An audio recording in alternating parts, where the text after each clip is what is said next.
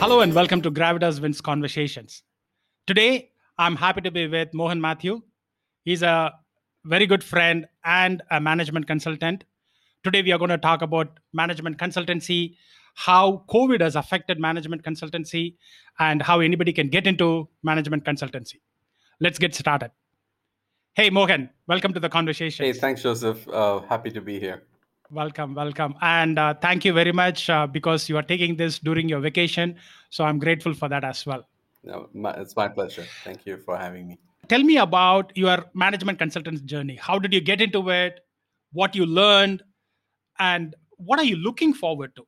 So, Joseph, thanks for having me here. I know it's been great knowing you for the past 25 plus years. So, I'm happy to be part of this show and share some of my perspectives on management consultancy.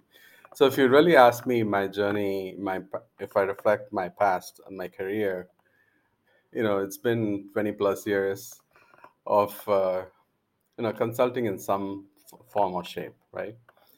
Mm-hmm. But really thinking about management consultancy as a core competency, I would say it was the year when I joined this consulting firm, the Big Four consulting firm, in the year 2011, Jan 2011 to be precise. So it's been 10 plus years.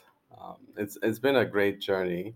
If you ask me how is this different from the past IT consulting work that I was doing, I would say there are vast differences in the way normal IT consulting organizations work versus how a management consultancy firm works, right?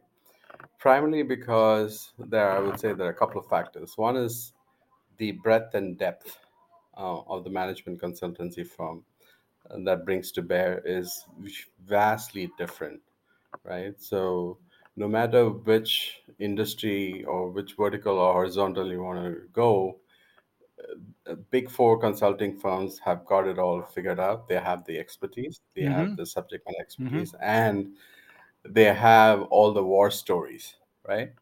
That they have Mm. been there, done that, right? So that's clearly a differentiator. The second thing I would say is based on all the vast experiences of many years of management consultancy, the big four consulting firms have developed frameworks and processes that give Mm. them a huge jump start, right? So it's Mm. not that every problem that we come across with our clients, we have a solution for it, but at least we have a starting point, right? A framework Mm. that we can leverage and they can make tweaks based on the very unique, bespoke requirements of our clients, right? Mm. Okay. Yeah. Go ahead. And what do you think is the future, either for you? You have already made a pivot from IT consulting into management consulting. So, do you think you will pivot into something else, or even in management consultancy also? What do you think it's going to happen?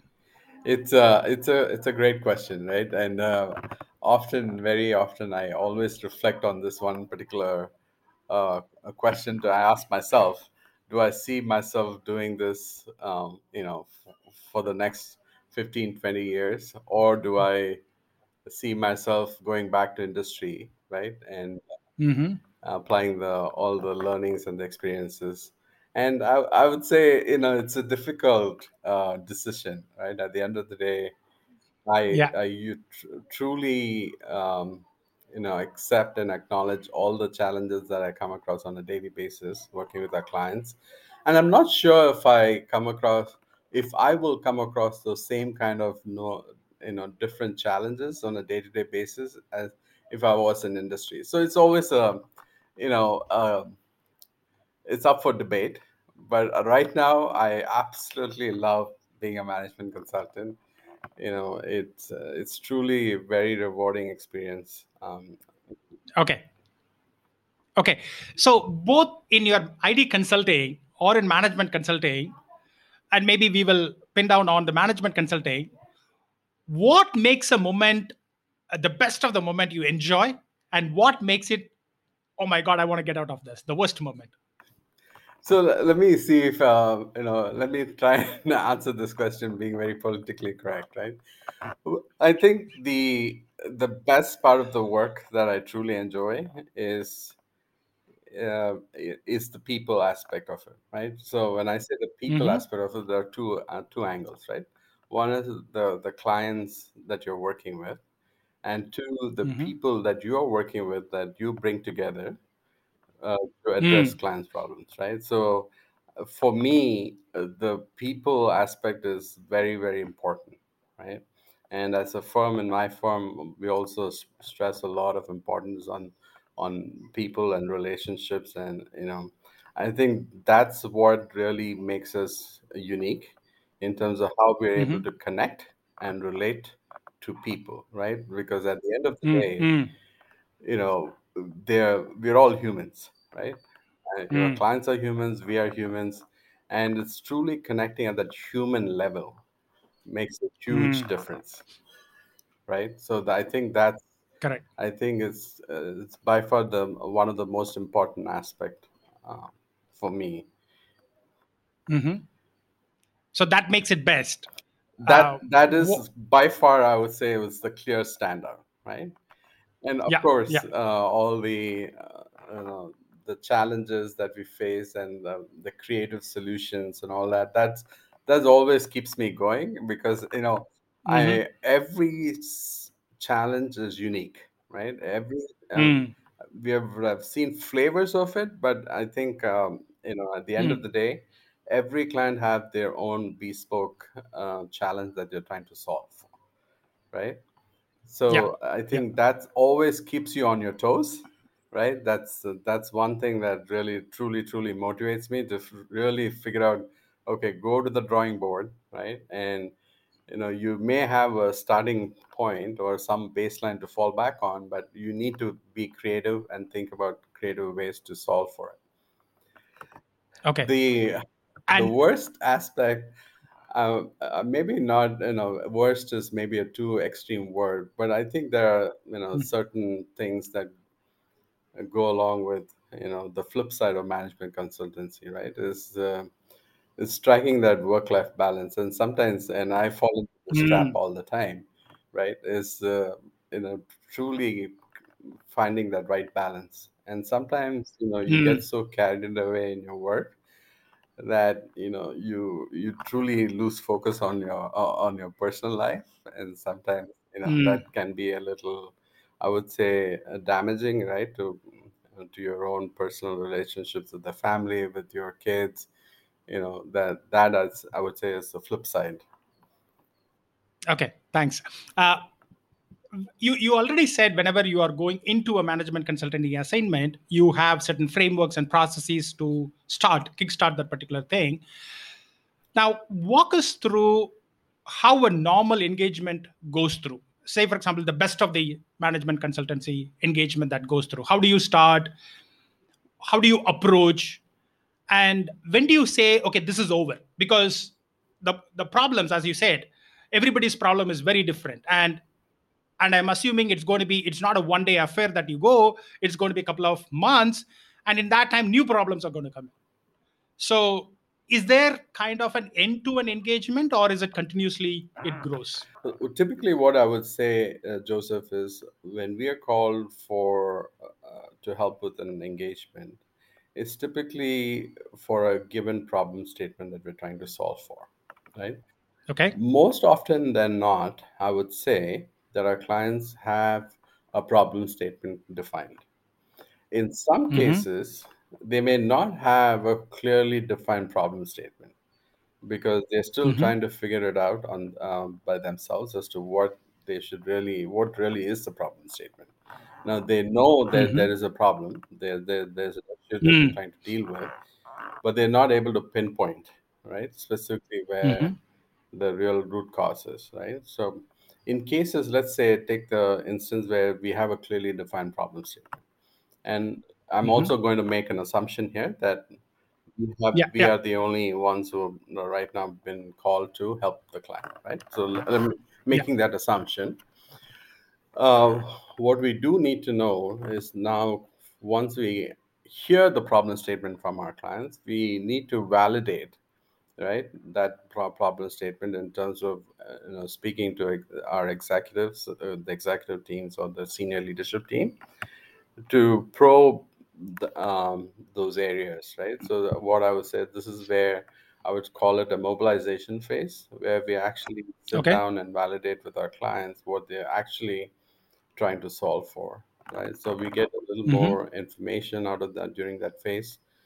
You can call it phase zero or mobilization phase, where we actually, get into a little more detail and try to gather Mm-hmm. as many data points as possible for us to validate, okay, do we have all the data points we need to start the engagement? And if we don't, Mm-hmm. what are all the data points we would need to collect to Mm. further refine and get to the outcomes we need for that engagement? So that's the Okay. genesis of how you start the engagement. Mm. Once you have that mobilization phase completed, then we know for sure what we are trying to achieve in terms of if it's an MVP or if it's an outcome, a business outcome, or a technology outcome that we're trying to get out. So we know what we're hitting, what mark we need to hit. So we know Okay. interim what are the steps we need to take. Now there may be, you know iterative. There may be an iterative situation where we may go back, and to your point, right, we may be getting Mm-hmm. more additional data points as we're going through this exercise. So we have to be Mm. very iterative in some cases, right, to make sure that we're taking in all the inputs iteratively, and as we're Mm-hmm. those data points come in, we're factoring that in our frameworks, in our data point analysis and all that, and to come up with the outcomes, right? To make a Yeah. hypothesis or recommendations for the client. Okay. Now, so you like customer is giving you a problem statement, Hmm. and when you go in, you lack the context. You lack why that particular problem happened. Is the employees the cause? Is the market the cause? Is the senior executive team the cause? The leadership vision is the cause? You lack that particular context. And some of this, the context, you may not be able to derive it by just asking questions. A lot of it might be observable aspects. It may not be that you can pick it out from asking questions. So, how do you bridge this particular lack of context and the problem statement? How do you bridge that? So there are a couple of ways, right? In our initial hypothesis is to first engage with our clients, right, through interviews and Okay. workshops and talking to the people who are actually, in the weeds, trying to get the data points. So just not talking to the exec level and the senior leadership, but also talking to the layers of Mm. the organization where the actual work is happening, right? So sometimes you may Hmm. get conflicting messages, right? You may get a Mm. message from your top leadership team, but when you talk to the team that actually is executing on the ground, it may be a completely different message that you're getting. So we have to take in all those data points. But to your point, right, sometimes it may be a client that we have not worked with in the past, right? But it may be Hmm. an industry that we have very good exposure. So in that Mm. case, is to bridge the gap that you're talking about, we bring in our industry experts, right? The industry Mm. experts who have been and done that in the industry, to gather their perspectives, right? Their insights Mm. of what war stories, the wars. I will keep going back to the this concept of war stories quite often during today's. And I'll say why it is relevant, because it is the war stories that actually, right, Mm. truly, see, validate our case with the clients, right? That's how they know we have done that many times before. We have shed blood, sweat, and tears, right? Having done that. So it's that very personal use cases or case studies when we relate it to the client, that they know that we know what we're talking about, right? So the Mm. team actually on the ground may not have all the context, but we bring the right people, right? Bringing the right team to the with a group of subject matter experts who are always feeding in the right information, the subject matter expertise to the project team on the ground.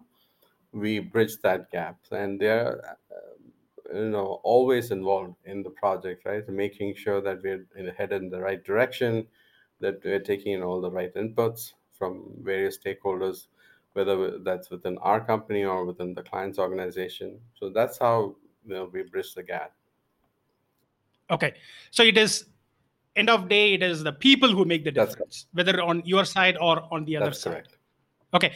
So you talked about war stories. So can you go a little deeper into it? What do you mean by war stories? And if you can share any one, it is good. And why is that important? Yeah. So many times when we're called to solve for client problems, right? It's varied outcomes that we're trying to get to. Sometimes it affects people. Sometimes it affects the business processes. So it has far-reaching effects, right?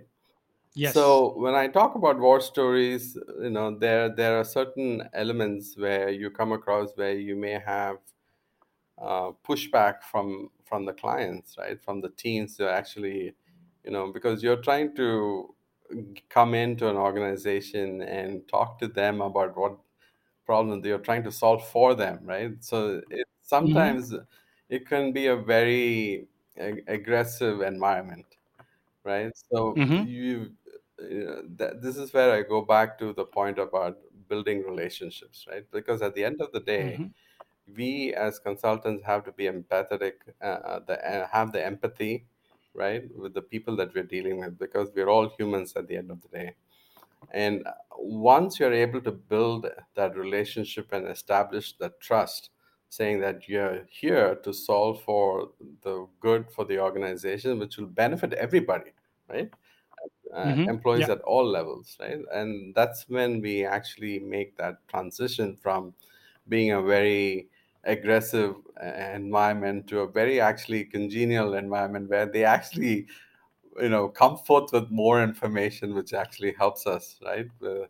And truly that partnership is what Mm. gets us to the successful outcome, right? When we don't have that partnership, when we don't have that relationship built up front, it's very, very difficult to get to the outcomes we need. Okay. So, okay, we talked about how you come in, how you do, and what's the process and everything. Sometimes the conclusions that you make may not be acceptable to some of the layers of your clients. Now, it might be acceptable to the employees, it may not be acceptable to the executive team, it might be acceptable to the executive team, but may not be to some of the other uh, members. How do you again sell your solution? Do you have to sell the solution, or you say, okay, you know what, we have gone through all of this, this is our recommendation, and in conclusion, this is what you need to do? Yeah, and this is where I would say our research and analysis plays a huge part, right? Because we're not Mm. making recommendations or suggestions or improvements to processes out of thin air, right? This is where Mm. we have to show our clients what was the data and the inputs that went into this process, what amount of analysis we were able to do, how many people or departments we were able to interview and collect data points. So do we have a good sampling size of data across the organization or the business unit that we're trying to solve for, right? As long as they were able to show them all those evidence, Mm. right, that we have actually done our due diligence to gather all the data points that we need to come up with these set of recommendations. I think if you're not able to prove that to our Mm. clients, saying that we have done the right due diligence, the right level of depth in terms of collecting data points, then it's always a hard conversation, right? Because then whatever you're presenting in terms of recommendations or process improvements, you're always going to get pushback, and they're always going to question Mm. it as to how did you arrive at this, right? But Mhm. backing our recommendations and process improvements or whatever the case may be with hard empirical evidence usually gets us Okay. past that. Okay. So there is data, and you have done all of the research, you have talked to people, you have gotten all of this data. But what my experience, again, you can correct me, my experience is data alone do not convince people. So, yes, you are presenting it, but do you use any other technique, any other forms in which you, in the way that you present the data so that it is acceptable? That's a great question, Joseph, and I'm glad you asked that question, because you could have a slide with 100 data points, but if you're not able to communicate the so what to the Mm, client, mm, mm, then you have lost the mm, client, and right, because mm, then the numbers and the data points don't mean anything, right? mm, So this is where presenting the information or the message back to the clients with a so what. So asking yourself always, what does this do for me? Like, what is the so what in mm, this, right?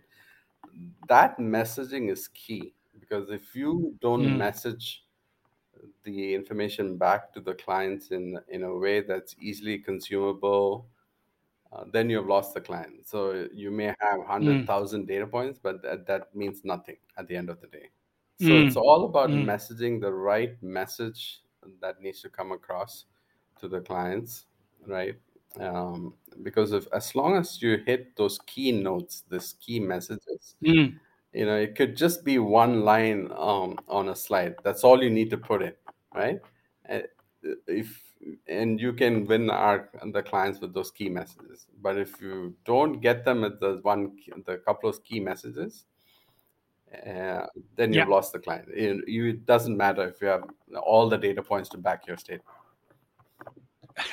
Yeah. Yeah.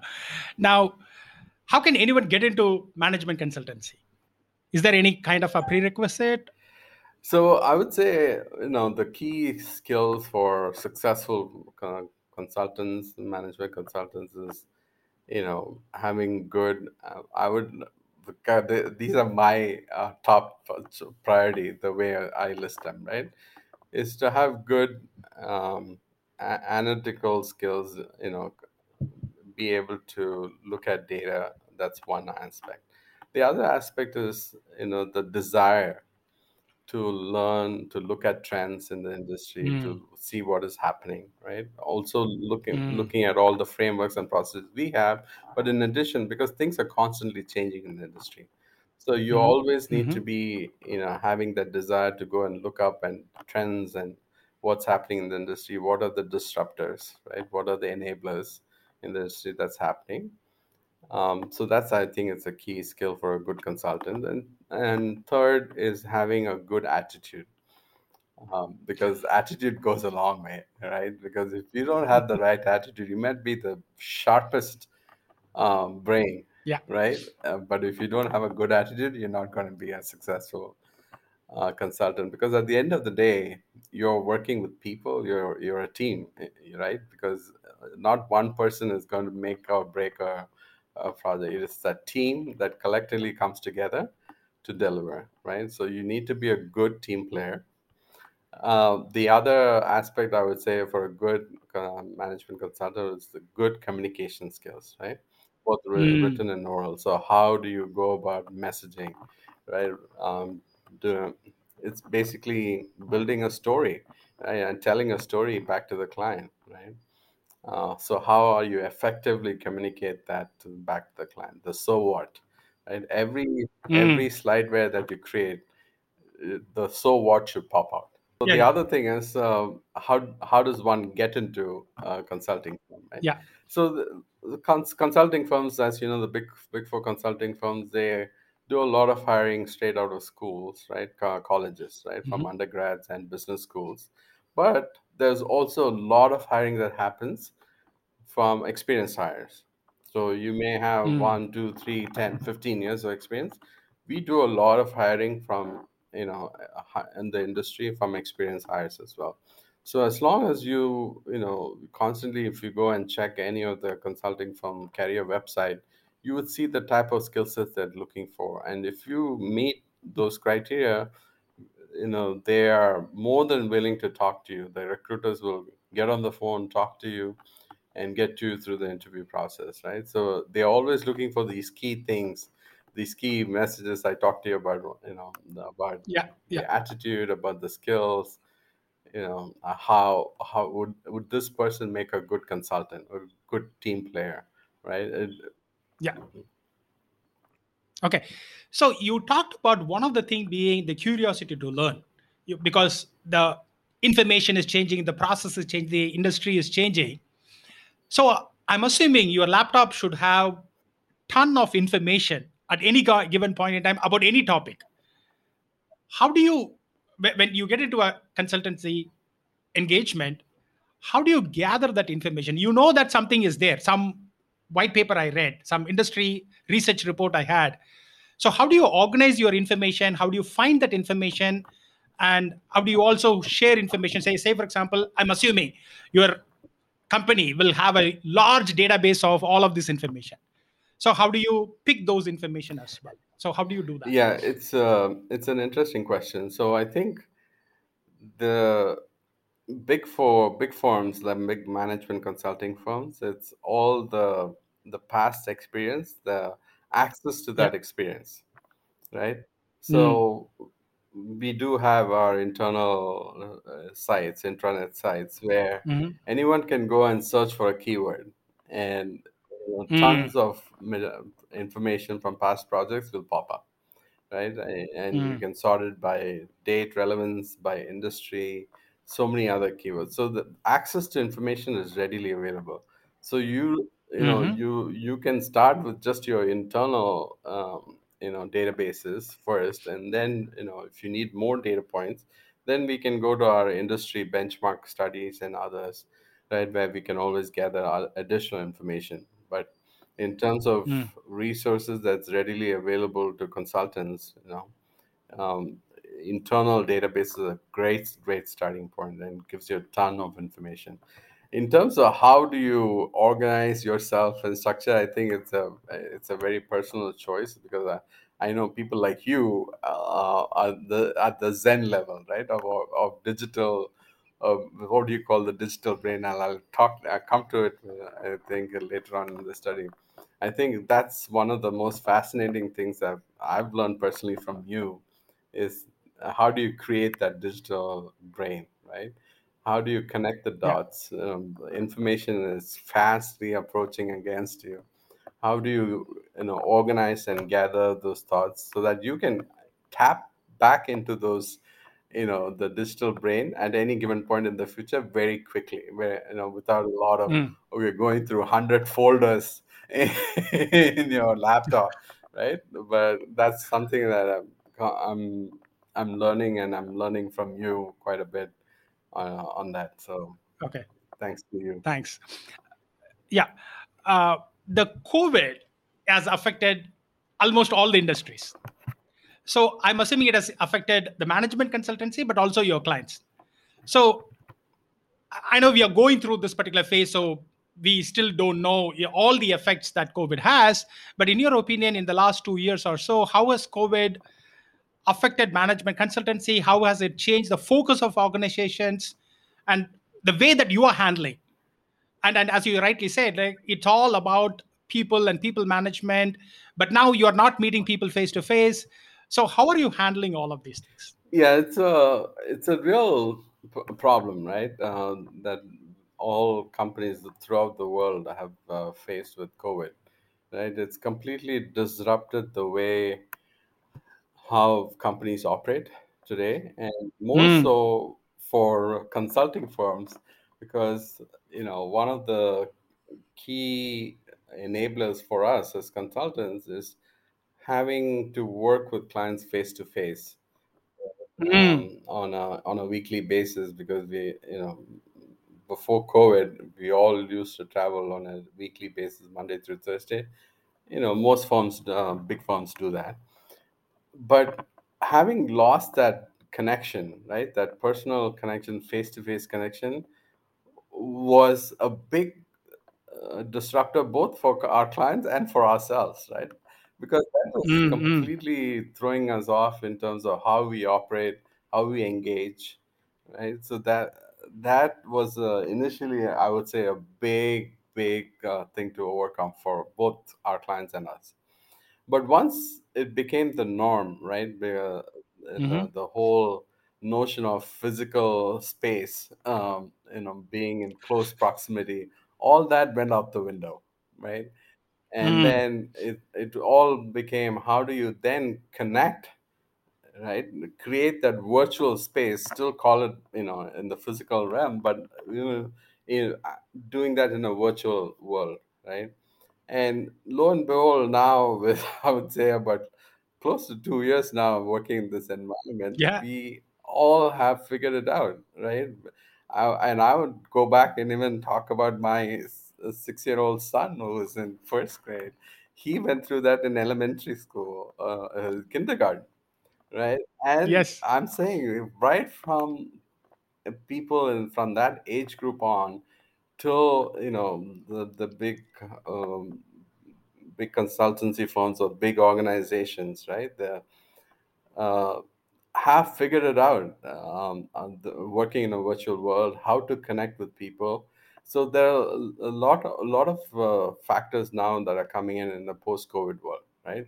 The importance Mm, of employee well-being is first and foremost, because mm, working in this virtual environment, we have to be absolutely, it's paramount that we take care of our employees, right?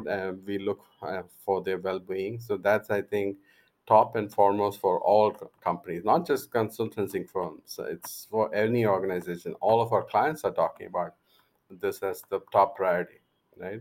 Making sure that our mm, employees' well-being is taken care of, right? The mental health as well as the physical health, right? Because the virtual world mm, mm. has led to employees putting in a lot more hours.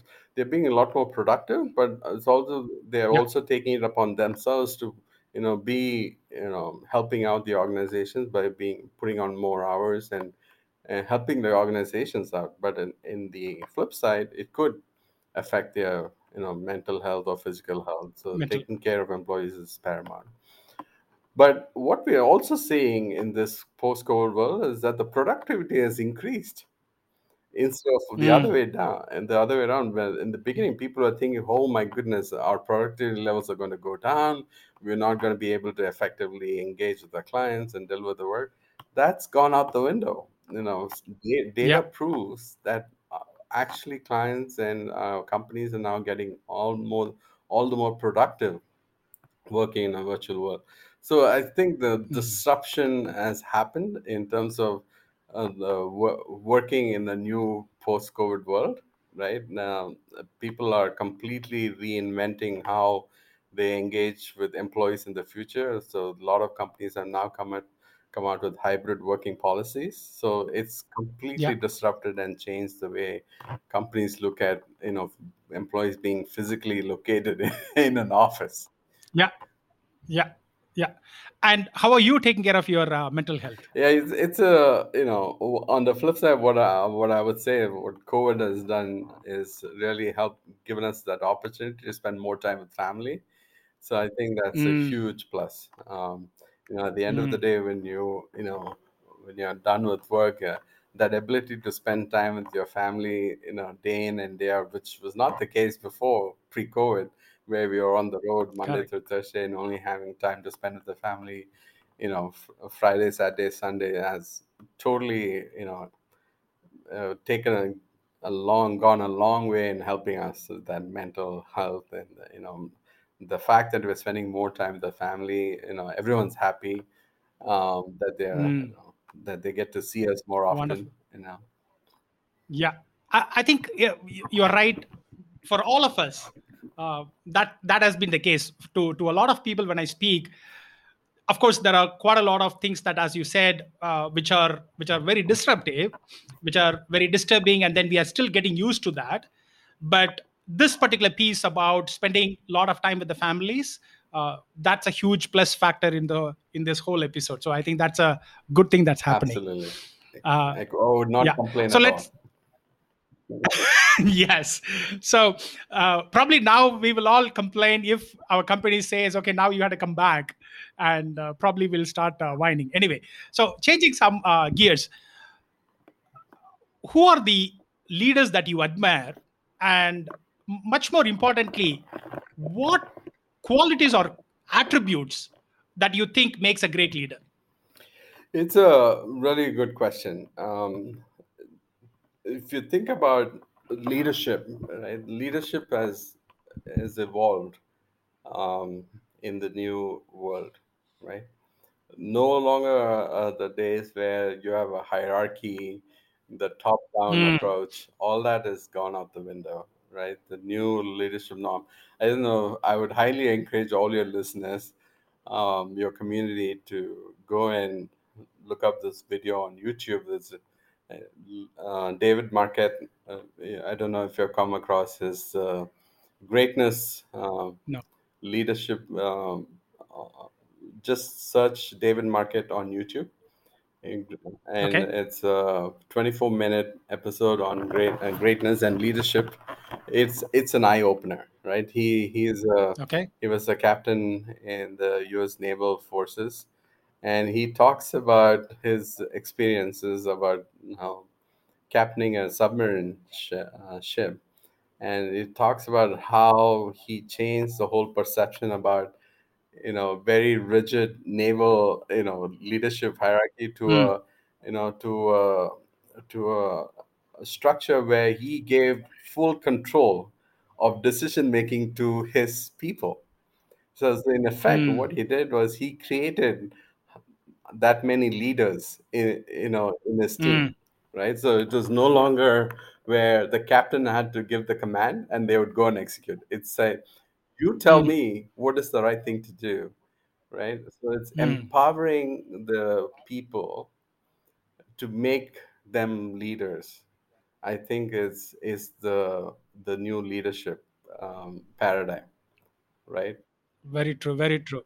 And I was talking to a military colonel in India. I mean, he's a ex-military colonel, and that's one point that he said is that the top ranking military person might be going in, and it might be only the lowest person. They both are traveling, but if there is a situation which incapacitates the top guy, the lowest guy will take command. Right. He's not going to wait and say, hey, my CEO has not given me any orders, so on and so forth. He's not going to wait for somebody to tell that this is what you have to do. He takes command and then he does it. That's I think exactly right. that is something that, yeah, I think that is something that the companies will have to see how that can be executed You know and that is implement. a huge focus now for Joseph. That the point that we're talking about is how do Yeah. organizations pivot from the old ways of thinking about leadership and hierarchy to Mm, new ways of working, right? Creating those mm, leaders within the organization. So anybody at any point in time should be able to take the yes. same decision that a CEO is able to take, right? So Mm, everybody has the same data points. Everybody should be empowered to make that same decision if it was a CEO making a decision, right? So that's mm, the mind shift that organizations are thinking and acting towards. How do we make it happen, right? So that's a mm. huge shift that's happening right now in many organizations globally. Yeah. And it's also a difficult Yeah. shift because it's not, I mean, one thing is making the management, the executives realize that, but it's also about making that thought process change in the employees also, because the employees are also for a very long time they've been trained That's to, right. okay, you tell me, I will do it, Absolutely. right? So one of the things that I say in my organization is, or rather the two things that I say is that one is that you are at the field, you are closer to the problem, so you will know what to do right at that particular point in time. I am far away, I'm in an AC chair sitting far away, I may not know what to Right. do, but you will know what to do, right? The other point is, think of everything that will go right and go do it, but as an executive my job is to think of everything that can go wrong and prevent it from Right. happening. So I think both will have to come together, and it's going to be a new way of leadership, and it's going to be a joint leadership, collaborative leadership Absolutely. rather than hierarchical leadership. And it's going to be interesting to be part of that particular journey. Absolutely, and I think once that shift happens, right, both ways, I think Hmm. organizations start trending towards enterprise agility. It's truly when they Mm. become agile from an enterprise level, right? So At the at the enterprise level. enterprise level, and that's when you would see a lot more companies being a lot more successful, being nimble, being able to react to market forces a lot more quicker than other companies where they have a very rigid way of working.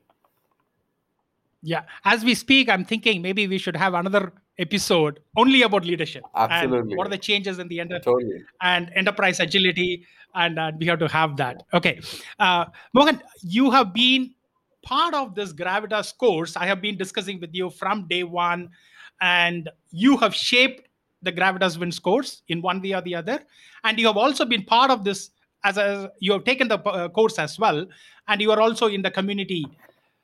What do you like about the course? What do you like about the community? So I'll tell you a couple of things. For me, when I first saw your course content and you were beginning to start the course, one thing that stood out for me were like black and white, right? Is the simplicity, the Mm, simplicity of the concepts. Now, putting a concept across in a simplistic fashion is not easy, right? There's mm, years and years of hard work and experience and bloodshed, and tears and sweat have gone to it, right? To come up with a mm, framework that's simple enough for people to consume, right? So mm, when people first see a very simple framework, they think, this is simple. It's simple because the hard work has gone behind it to create the framework mm, that's very simple, easy to digest. That's mm, one of the things that I really like about your course is you are able to put those concepts and frameworks across in a very, very simple, easy to consume fashion, but it has got a lot of depth behind it, right? mm, Because if mm, you start mm, double mm, clicking on your simple frameworks, there's a whole lot of information that comes out, right? But mm, at the onset, it looks very simple and it doesn't scare people away. That's what I mm, really mm. like about your Gravitas Wins course, the way you have shaped your different sections, the different outcomes. Yeah. It's very easy for people to start understanding, and then the double clicks happen, and then they're able to follow through those double clicks. Whereas if you put Mm. forward a Okay. very complex framework or a structure in front of them, you'll lose them in the very beginning. So I like Mm. that about your course, the Okay. way you gradually lead your practitioners through that journey is absolutely fascinating. So kudos to you for having put together a course that really, really gets people excited and motivated.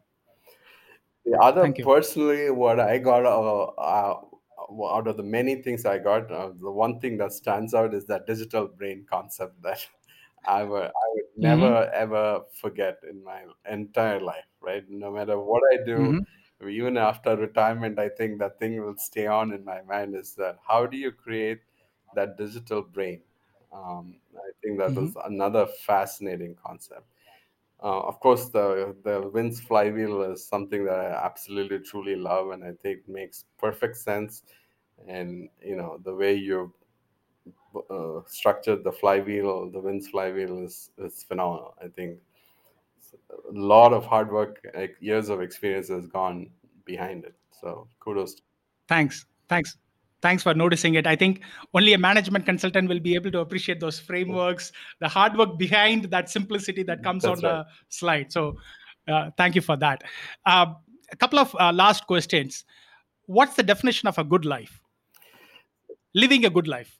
See, for me, in living a good life, there are a couple of things, and I think I came across this one quote. I don't know who the author of this quote was, but it goes like this, right? A good life is when you assume nothing, do more, need less, smile often, dream big, laugh a Mm, lot, and realize how blessed you are. I think that one wow. statement sums it up, right?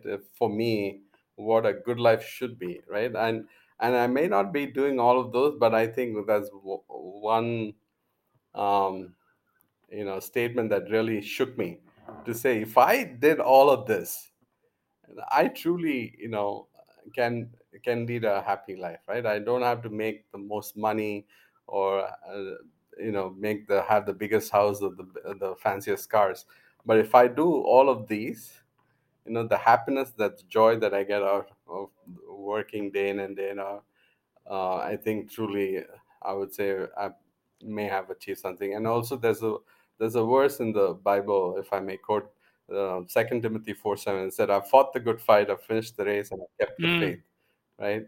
So it's about doing all the things right, being true to yourself, being authentic, mm. right, having integrity in what you do.